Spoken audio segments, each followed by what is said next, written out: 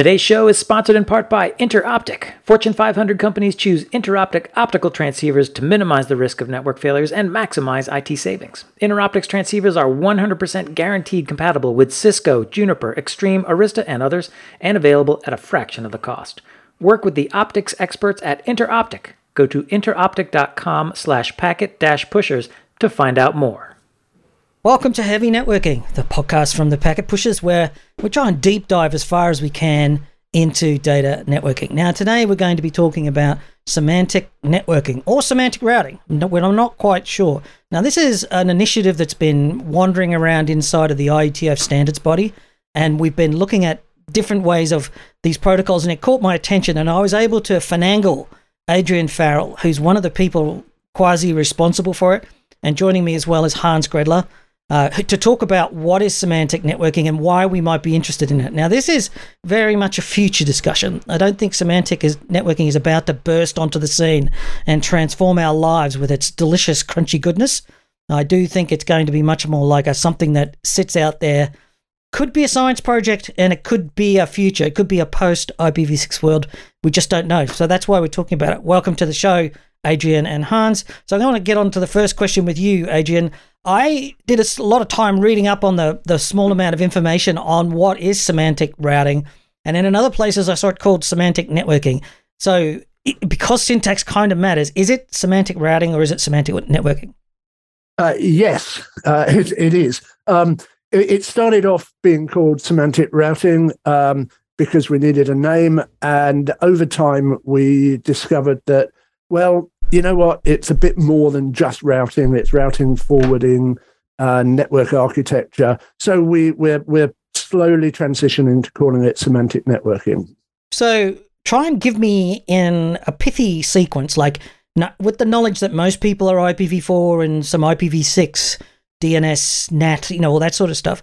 Where does semantic networking sit relative to that? What's the key differentiating points in that topic? So it's packet level. That's the important thing. It's not up there in the application space. It's not transport. It's packets, and packets are forwarded through the network based on their destination address and information that's either programmed into the network or distributed using a routing protocol. And what semantic networking is about is making decisions on how to forward the packets based on more than just the destination address. Right.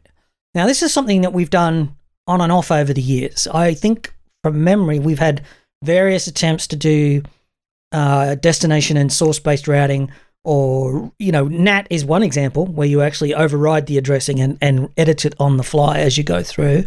Is it in that sort of vein? Is it like looking to add to the IPv6 header, or is it actually looking to change the header completely? So I think the first thing to say about that is that I'm not looking to do anything. I'm looking to survey what people are doing and try to bang their heads together and get them to develop solutions that are not going to break the internet. So I don't have a pet technology that I'm endorsing or pushing. What I'm seeing is people doing stuff like you suggested, sticking extra information in IPv6 router headers, proposing new shims to go below the IP header but before the payload, applying different meanings to existing IP fields, maybe by overloading them. Or simply just taking a set of those fields and using them all. And the classic is source address routing, which has been around for a while, but is actually only just now getting documented in the IETF, where you make a routing decision using the destination and qualifying it by saying, well, where did this come from? Right, that's SRv6 mostly, or segment routing more generally.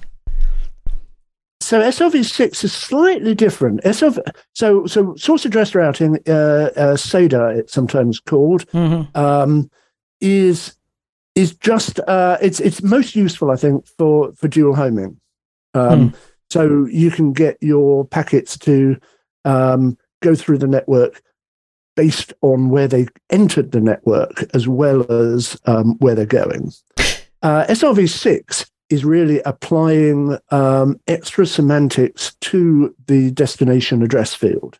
Right. Purely the address field. I guess an interesting observation is when you try to look back on the last 20 years of MPLS and MPLS segment routing and now IP version 6 SR, you see we always have been circling around the idea, what is it? Is it a label? Is it address? Should it have addressing semantics or not? Should it just have local semantics? And usually vendors are very creative putting up their spin to it. But we are still circling here. And what I found Adrian's work actually very intriguing is he almost tries to find or describe a unified theory of networking, a little bit like in physics. Einstein was obsessed about it, finding that one thing where you can do it all. The grand unified theory of the unit, yeah.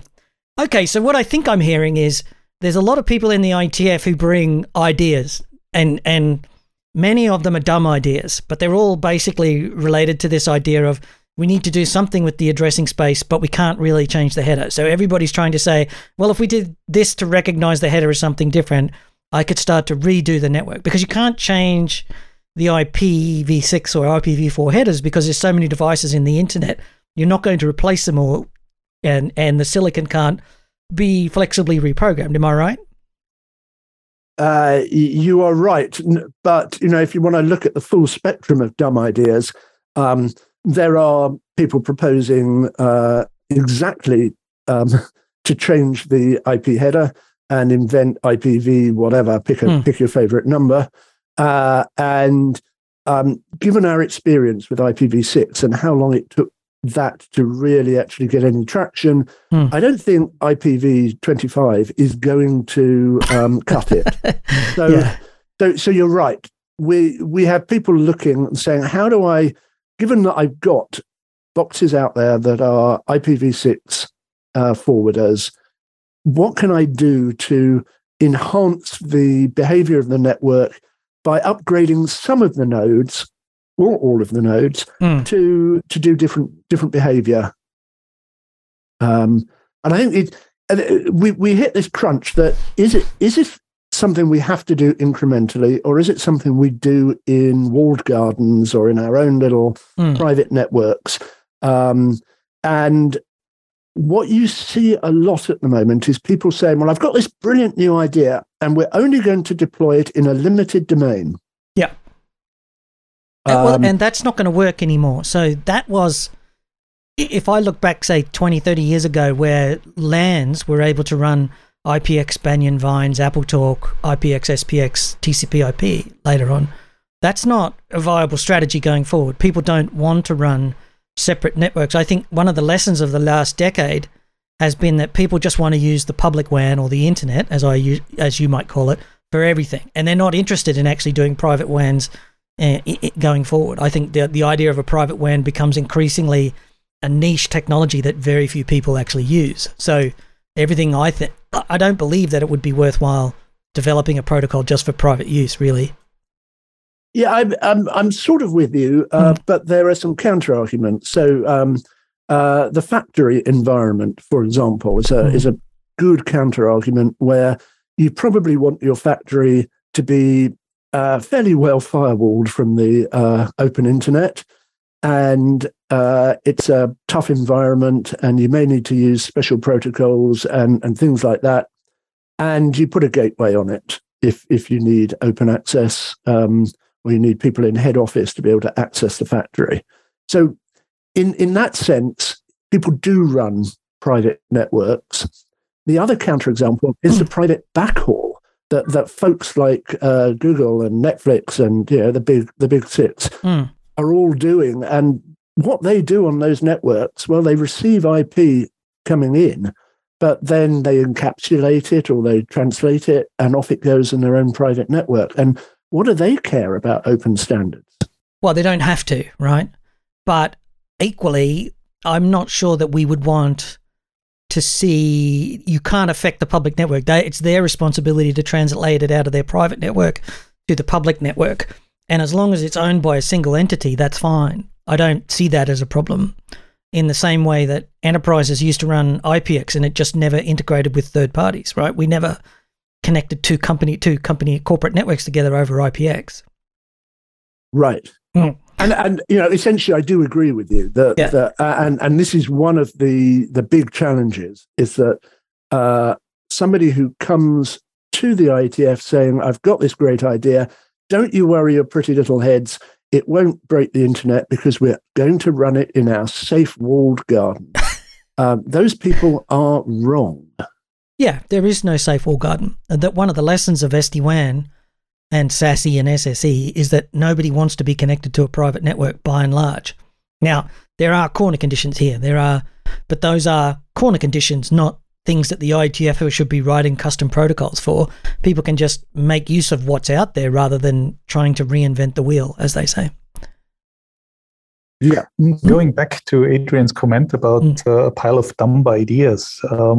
Originally, when 5 or 6 years ago, when we saw the first incarnations of segment routing v6, we just thought, okay, this is another data plane in the internet. It's not a good idea. Actually, one of the things that we have learned, which is very smart about it, is that it is incremental from its deployment style, right? In the core, you do your best matching prefix-based forwarding, and at the edge, you kind of just redefine some of the semantics of the IP header bits. It doesn't really mean that you have to go full in with all the fancy extension headers. Just steal here and redefine the bits of the header. And that is actually a very powerful thing. That sounds a little bit like Lisp, this idea of separating endpoint identifiers from routing locators or routing identifiers, so that some part of the IP address becomes an endpoint identifier in a local area, but the routing says this is where I have to go to escape the local area or something. Is that right? It is, Greg. And I think what Adrian and Daniel have nicely demonstrated on their semantic routing papers is to say every now and then, in fact, all the time, people stumble about certain useful patterns, certain useful paradigms, and they put it then into a solution. And what we have actually to do now is look at all those things that have worked and again unify it, right? IP version 6SR has certain useful features. Lisp partially has useful features. MPLS segment routing, plain vanilla MPLS, diffserv, all of that. But there is everything individually is just a set of tiny little hacks. There is no overarching architecture in that regard. That's for good reason. I mean, it sounds like we're being critical. Nobody sat down and wrote an architecture.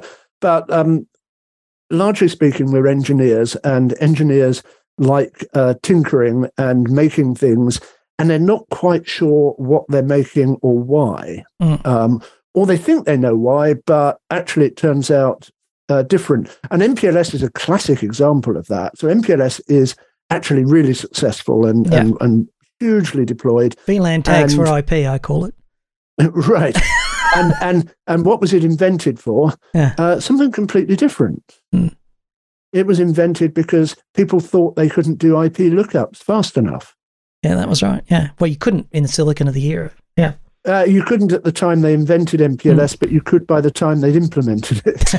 Well, the answer to why an engineer builds something usually ends up tied to money. If we can monetize this feature, it's something that'll gain some traction. And that's one of the things is I've looked into various aspects of semantic routing. I just listened to a podcast on path-aware networking.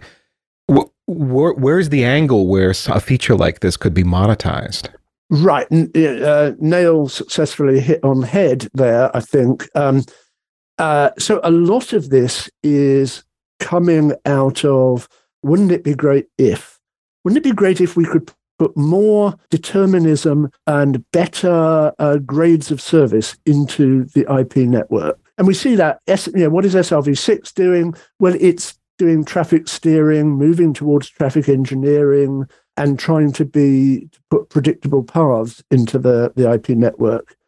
We see people saying, I've got this application that is going to need super low latency. Don't care whether it's the shortest path or not. Got to get on the low latency path. We see people saying, yeah, and I've got high priority mega bandwidth traffic, and I want to get that to go through uninterrupted. And they're talking about applications that they think might become killer applications for the 5G buzzword. Yeah, and then saying, and can our today's IP-based internet deliver that using best effort? Well, no, it possibly can't. Yeah, I'm not convinced that, and so there's a divergence here. You're saying that to some extent, semantic networking is a group of tools that could perhaps turn the public WAN into a multi-service network. There would be the ability to request or to acquire a low latency connection if you needed it, or a high bandwidth, high priority connection if that's what you need, and to somehow mystically pay for the engineering needed to create that. I don't think I'm saying that. I'm saying that people are saying that. Right. My view is, look, the IP network is deliberately designed and architected, and all the wires and fiber out there are intended to do best effort, survivable packet delivery. And you can't then put a fancy wallpaper over the top of this rubble and pretend that you've got something better.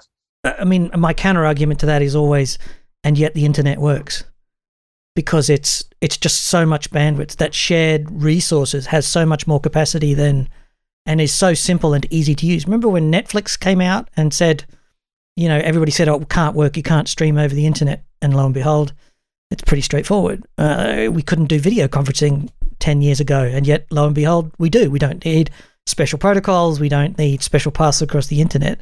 Are we confident that that statement that there is mystical networking magic that customers want is actually true? No, I don't think we are. I mean, there are two solutions to providing the connectivity that the end user wants. One solution is to throw bandwidth at it. The other is to do something clever with the existing bandwidth. Yes. I call it the electricity approach. The answer is, to me, the answer is everybody said, I just want electricity. I don't want to go and buy 120 volts and 240 volts and, so forth and so on. I can make do with all whatever we need. So I wonder, I mean, there's a kind of Parkinson's law of bandwidth consumption. Yes. Which means that, no matter how much bandwidth you're given, you'll come up with some application that uses it all. A bit of a stretch to know what I would do with 300 gig at home, but yes. I remember when I was saying, and it wasn't so long ago that I wasn't saying I'm on 300 megs now, and I don't use it, no matter how, except for occasional downloads of very large files. I'm not sure if I look around, if I can see. I wanted to come back to the industrial question that you said, or you put up the idea of the factory, or the IoT, or what I like to think of it, sometimes called the IoT edge, where my reading of the IoT edge is it's much more likely to be connected directly to a 5G network and send data back over a mobile network directly to some sort of SaaS service. There may be a box locally collating traffic, but then sending it off over the public WAN to a SaaS, which is in a cloud. They don't want to go and start putting private networks into these places to make things to work, because the cost and the embuggerance of dealing with telcos. They just want, and so I think it's much more likely to be that than anything else. And let's say you're somebody like Johnson Controls and your head office is in the US, and you build a SaaS service to do machine monitoring or building monitoring. You don't want to be running a global network of private connectivity to all of your customers across the globe. That's not effective. You would much rather use the internet, I feel. I think you're right. What I don't know is whether the individual devices will be each talking IP that is getting routed packet by packet onto the public internet, or whether those individual devices will be talking to servers within the factory environment, and the factory and those servers will then be, as you say, collating the data and sending it for a tunnel, batching it up and sending it. Yeah, somehow. Let's come back. I think we've probably taken that topic as far as it's going to go. It's not clear that there's a need for private networks, which may be where semantic networking, but that doesn't mean that there aren't people in the IETF who still believe that private networks matter, because there's no dumb idea not managed or discussed in the IETF. I mean that in a nice way, by the way. We interrupt this podcast for a brief word from Packet Pusher sponsor Interoptic. Interoptic has been the trusted optical transceiver supplier for many federal, state, and local government networks and Fortune 500 companies. They provide friendly, US-based, OEM-agnostic networking expertise to help you choose the best optics and fiber to future-proof your networks at the lowest cost. Why continue to pay OEM prices for optics? Talk to the experts who will deliver brand-equivalent transceivers at a fraction of the cost. Interoptic can help you and your team create a more nimble physical layer. Their optical transceivers are guaranteed 100% compatible with Cisco, Juniper, Extreme, Arista, and other switches. Interoptic physically tests every single transceiver before it's shipped, and their transceivers are built to the exact same quality standards as the OEMs and typically come from the same manufacturing lines. That means you can purchase the same, if not better performing, optical transceivers tested and designed by engineers who truly understand the specifications critical to your network at a fraction of OEM costs. It's time to take control of your optics purchases with Interoptic. Find out how at interoptic.com/packet-pushers. That's interoptic.com/packet-pushers. And now, back to the conversation. So let's go back onto semantic networking and try and explain. Now, you said before that you're trying to overload the header data inside of the packet. So you're saying, if segment routing is saying, well, we don't just look at the destination address and do a lookup, we look at the source address. And so what you're saying there is we're attaching meaning to the source address and the destination address, and that works for path selection. Does semantic networking sort of extend that idea out to more bits in the header field? As you say, some folk are just looking at the existing fields and saying, let's use some more of those. And I guess the classic 5-tuple is on the table there. Some people are talking about using those existing fields, but stuffing additional information into them. Yeah. And in IPv6, SRv6 is an example of squeezing a little bit more information into the destination address. The IPv6 flow label, we see proposals periodically for, well, what if we put that information in the flow label? Or if we took the type of service bits and repurpose them. So there's that kind of overloading. And then the patch-all that comes after that is, well, let's put some more bits in.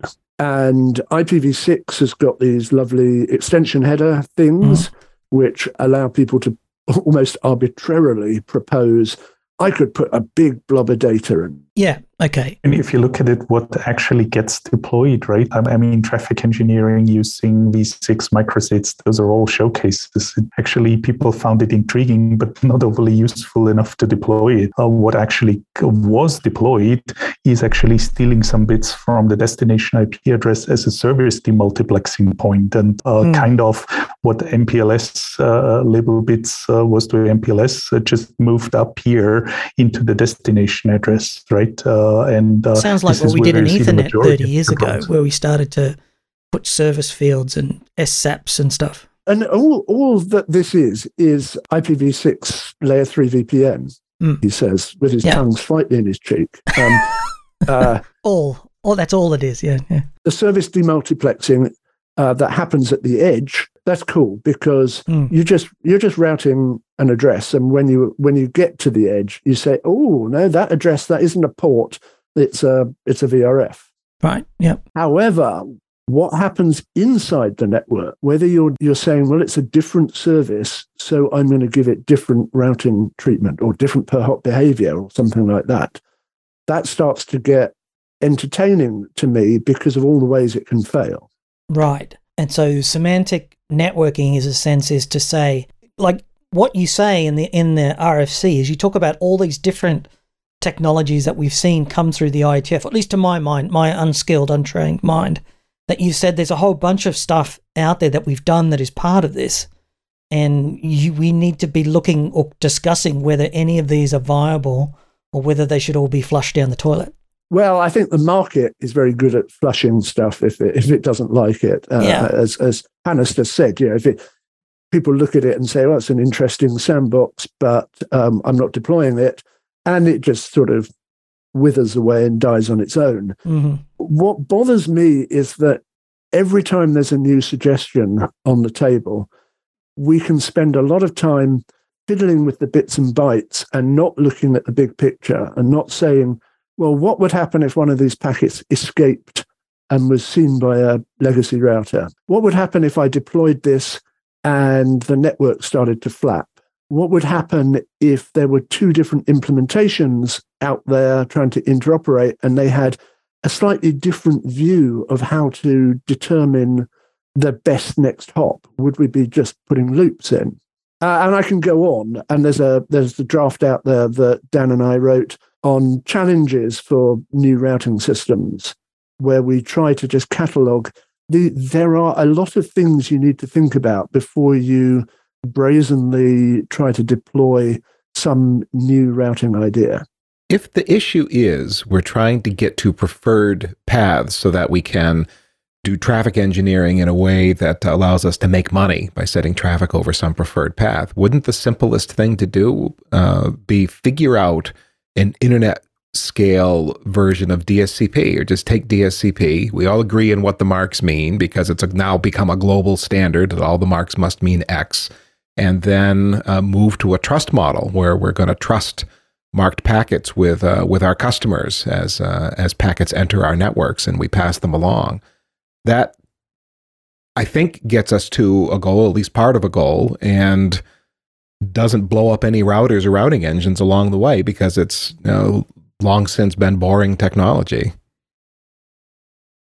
And the argument that some people put forward is that there are not enough bits and there's not enough meaning in DSCP, and we actually need better ways of adding information to the packet.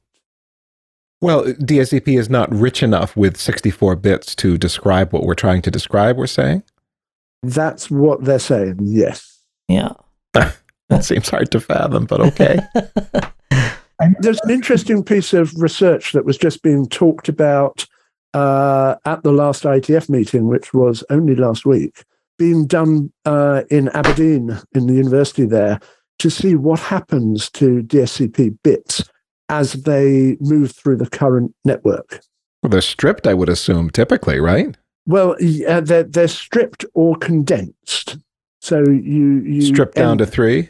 Strip down to 3. And then of those 8 flavors, 3 are reserved for experiments and 1 is never used. And so you're down to essentially 4 DSCP markers.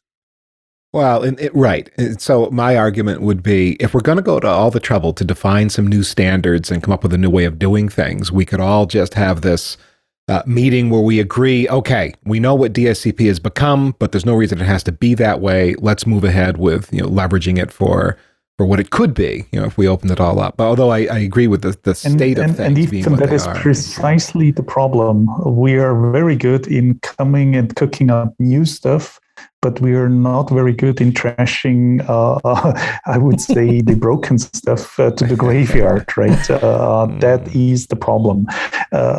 You mentioned previously traffic engineering. Who actually does traffic path engineering? There is probably a handful of transit providers who still do this, but the majority is actually doing traffic demand engineering using content caches at the very edge, which gets a little bit more to that whole content-based networking that is also part of Adrian's list of semantic networking tools in the chest. So does semantic networking then assist in locating the appropriate CDN node or an ingress node to a network? Because we're seeing a lot of people switch to SASE, SD-WAN, where they do the first mile on the public infrastructure and then it goes into some overlay network that is hosted by somebody else. Is this suitable for that? So I'm far from convinced that overlay is not the right answer. Yes. But there are folk out there who will say, well, let's assign IP addresses to pieces of content so that we can route towards the content, and maybe use some Anycast on steroids to find the best one. Yeah, there's been various attempts at content-aware networking as well, and which hasn't really gone very far. Seems to be an insoluble problem. Well, and it seems to me that it's wrong to be trying to solve that at the packet level, when what actually ends up happening is you need to bind a cluster of packets together as a transaction, because you can't have your if you're trying to do, say, a piece of compute at a compute edge, you need all of the packets to actually go to the same processor. An application doesn't consume packets; it consumes the flow, and the payload may be split up across 500 packets and whatever in the packetization process. But really, you're going back to the question. It bears the question whether we are trying to solve too much at the networking layer. I mean, just have a look at multicast, right? Network level replication of content. Well, yeah, I would say it's a broken idea by now. People have figured out how to replicate content far more efficient, but it's using content cache hierarchies. Again, one example of trying to solve a problem and valid problem, but at the wrong level. That's also a bit the kind of thing that I see here. If you go through Adrian's list, a lot of things have been solved, but at a very different level at the application layer, typically. I'm a geologist. I do like to see the network formed out of very neat strata. And it's important to put the problem at the right level. It's so much easier to solve things in an overlay than it is to tinker with the underlay. And for that reason, there's some stuff knocking about that's talking about layer 3.5 and putting in a new overlay there, somewhere between transport and networking. And it's not dissimilar from what Quick has done, but it you can build overlays because you just put an extra encapsulation on and then stuff it into IP and off it goes. Yes, we see that a lot in. From what I understand of the little bit of information that I hear about Google's network, is that's what they do. They add a tag, and they also run oversized frames on their backbone. So they don't run 1500 byte IP; they run much larger, so that they can run much larger headers. Because one of the biggest problems on the internet today, in my view, is the fact that we're still stuck with a 40-year-old idea of a maximum packet size, that 1500 byte IP payload. And in reality, it's probably down around 1200 bytes because there's so much encapsulation going on and you can't do fragmentation that you've got a problem. And that would, all the contemporary chips that support MTU of 9K. Yes, that's right. Yeah. That to me would be... As far as overlays go, every SD-WAN fabric that's out there is an overlay that is doing what we've been talking about, some version of semantic networking in their own proprietary way. I don't know if there's anything that can be... I guess that's a walled garden, certainly. I don't know if there's any way we can take what those folks have learned and apply that to become a global standard, but that's it. It's happening in real time right now. And so question back to you is, in that overlay, what does an overlay router look like? And are there multiple IP hops between those overlay routers? Usually, yes. Yes. Yeah. So and more importantly, they're very dynamic. So they're not a fixed WAN. So if you think of companies like Cloudflare, who have an Ingress or VMware's SD-WAN product, the VeloCloud acquisition, where they provide a backbone. The data comes across the public network into their backbone, gets encapsulated and traverses their backbone. They are constantly setting up new POPs and setting up IXP connections and setting up their own private bandwidth connections between their nodes. So it's not even true to say that the network is static. It's actually internally dynamic. The bandwidth that they use may actually be internet overlay via IXP, may be purchased bandwidth from a large cloud provider like Google or AWS, for example, or it may actually be over traditional telco MPLS. And so is it being routed? Yeah, for sure. Can you predict it? No. And it's all being software operated, not routed as such. So Adrian, is your question about what does the router look like? What does the overlay router look like rooted in? Can I scale this thing to internet scale so I can have devices that are pushing hundreds of gigabits per second across a backbone and doing NCAP? No, I'm much more entertained by the fact that people see this SD-WAN architecture, see how useful it is, but fail to observe that it's an overlay and that you do not need to crank up the capabilities of the underlay IP routers in order to achieve it. No. Right, because the underlay is just passing an IP packet. It doesn't really care that it happens to be encapsulated. It just sends it on its way. All the magic's being done at the edges. Right. And it's I think that lack of understanding that is causing, or it's one of the causes of people trying to shoehorn extra function and features into the IP layer. And yet, history would suggest that every time we do that, it's a miserable, horrible experience. Look at how difficult it was to implement VLANs 25 years ago and to map between, and then we had spanning tree problems because people forgot to modify spanning tree. And then when MPLS came out and companies started rolling that out back in the late 1990s, it was a very traumatic experience for everybody because they needed new silicon. It was great for the vendors because they got to sell new hardware all the way across those telco networks. What does that 3.5 overlay you were talking about look like conceptually? Is that just another IP and some flavor of IP encapsulation, or something more like an MPLS tag?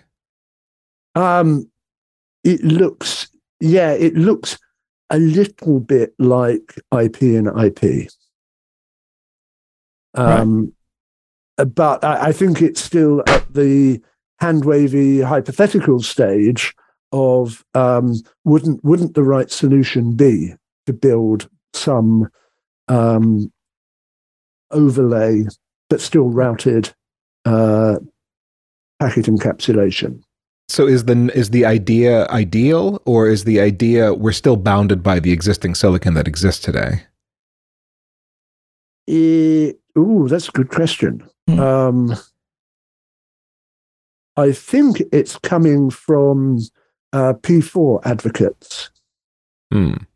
So they are looking at, anything that a P4 programmable switch/router can do is fine. So essentially, any encapsulation is going to be just fine. Yeah, you're going to strip off the IP header and find the thing underneath and be able to read some number of fields off it and which and most deal with them. silicon can do, but anything that, there's a lot of things that P4 can do or be used to do with an IP packet or frame, Ethernet frame even, that middle box, like other paths in the network, won't understand. And that's the problem, is because the IP network is ubiquitous and federated means everybody has to abide by the same universal laws. It's very difficult to introduce a new format or tag without having every device in the network agree. Otherwise, it's pointless. So, for example, every time you implement QoS, you're adding caching in the network. And in computing theory, every cache is a problem. You're effectively adding several layers of complexity to the network. But every time you add, say, I want to provide a high performance, low latency, high bandwidth, any of that, you're actually saying, I want to put caching in the network selectively.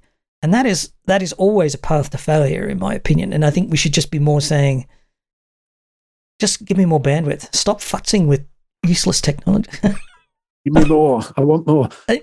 Yeah. And while you were talking there, a little alarm flashy light went off on my desk saying layer violation. Yeah. of course, everybody does violate layers, but the fact that we have layer violation is what causes us to not be able to do clever things.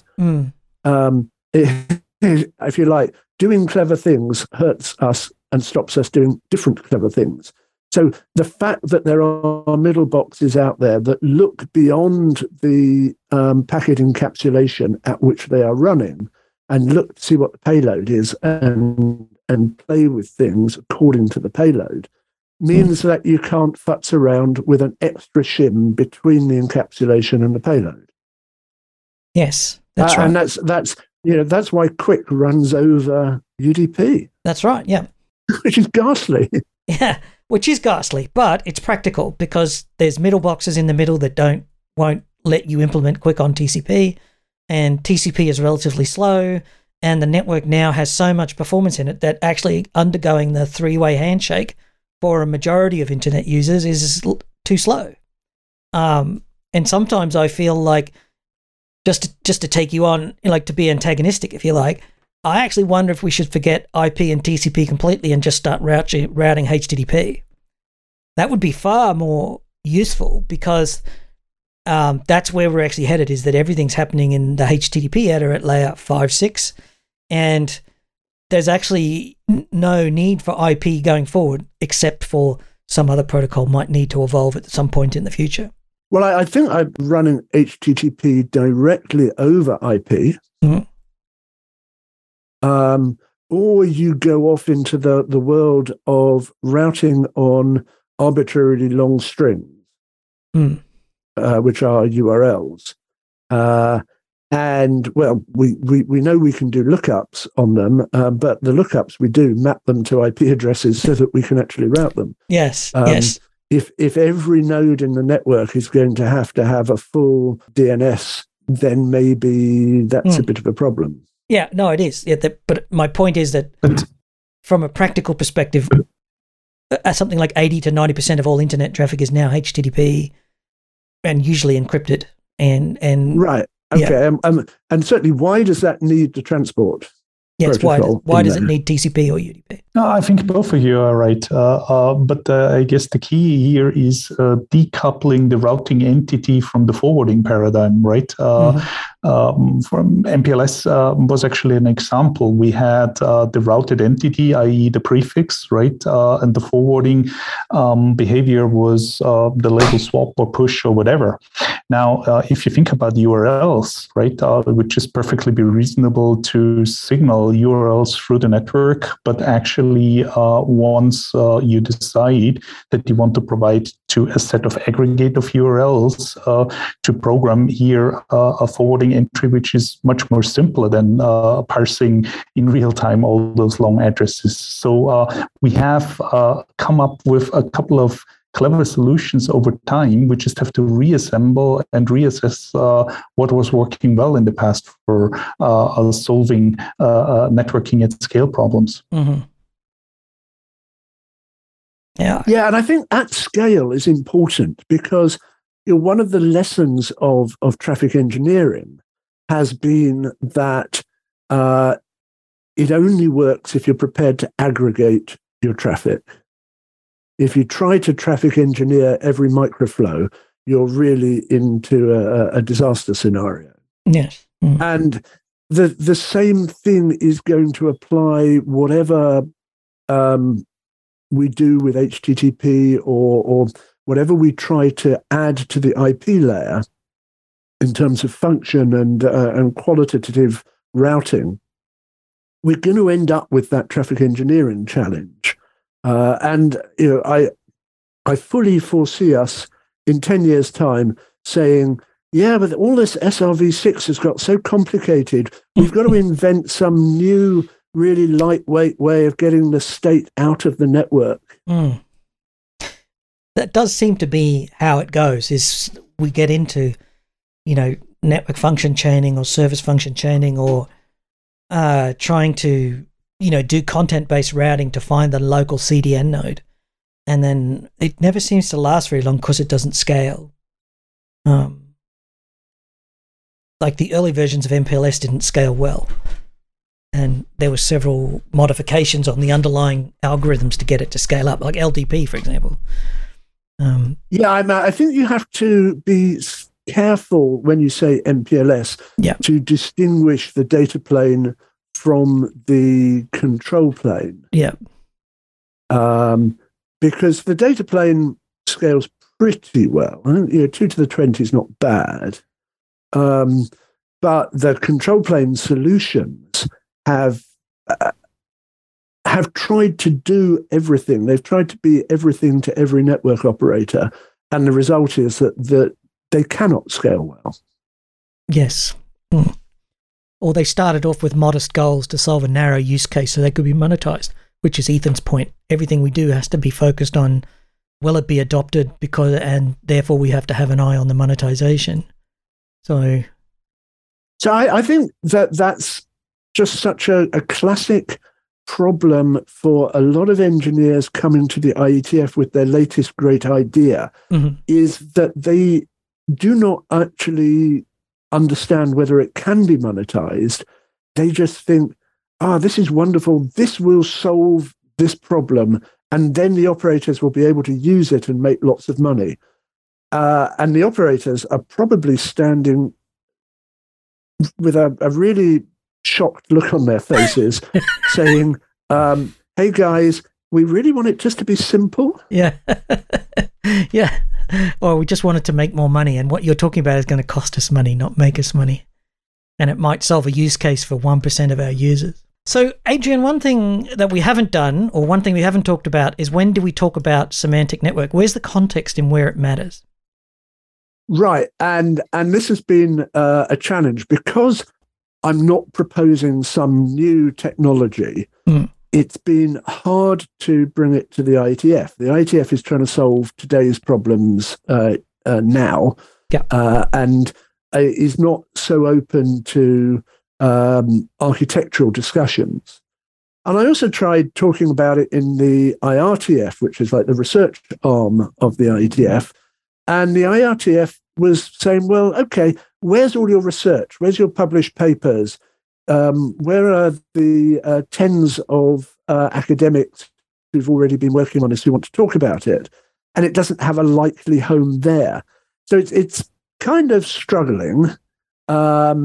We've currently, obviously anyone can post an internet draft, so I just go off and do that promiscuously. But we've currently got permission to talk about it on the routing discussion mailing list at the IETF, but it kind of lacks focus there.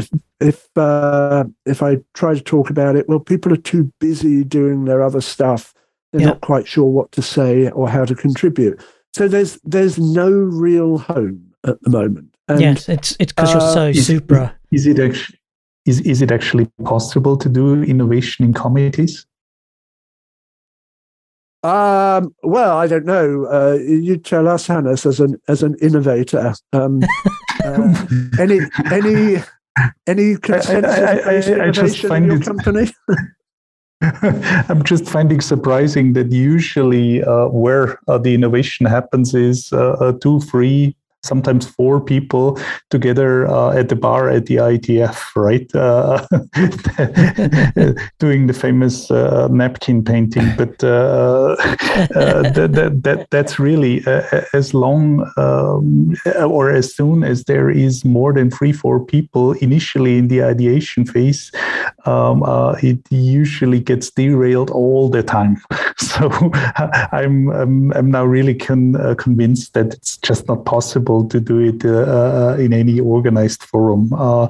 Do the ideation, bring it to those bodies, cook up a prototype and try to see what sticks. Right. And I think that would be fair if what we were actually trying to do here is innovate rather than provide some safety nets for other people who are innovating. And I'll give you an example here. At the moment, the MPLS working group is burning a lot of cycles talking about how to add network functions to MPLS. So a bit like the segment routing stuff, but basically having labels that tell you to do special stuff, having extra metadata for those functions somehow carried in the MPLS packets. And it's great discussion, lots of innovation going on, no understanding of where the monetization is or really what problem is trying to be solved. And all the safeguards seem to be off. Nobody's actually going, oh, wait a minute, this isn't going to scale, or this is going to crash existing boxes, or anything like that. Yep. Can this be implemented in hardware? Is the classic one. Right. Yeah, that's right. The one I stumble across the most. And I always get, somebody once told me as a joke, they said, if somebody's going to reinvent the wheel, it should at least be a hexagon, and the axle should mostly be near the middle. And sometimes I look at these discussions and go like, that's a triangle with the axle out towards the end, towards the tip, sort of thing. Yeah. But hardware is where the real trauma starts, sort of thing.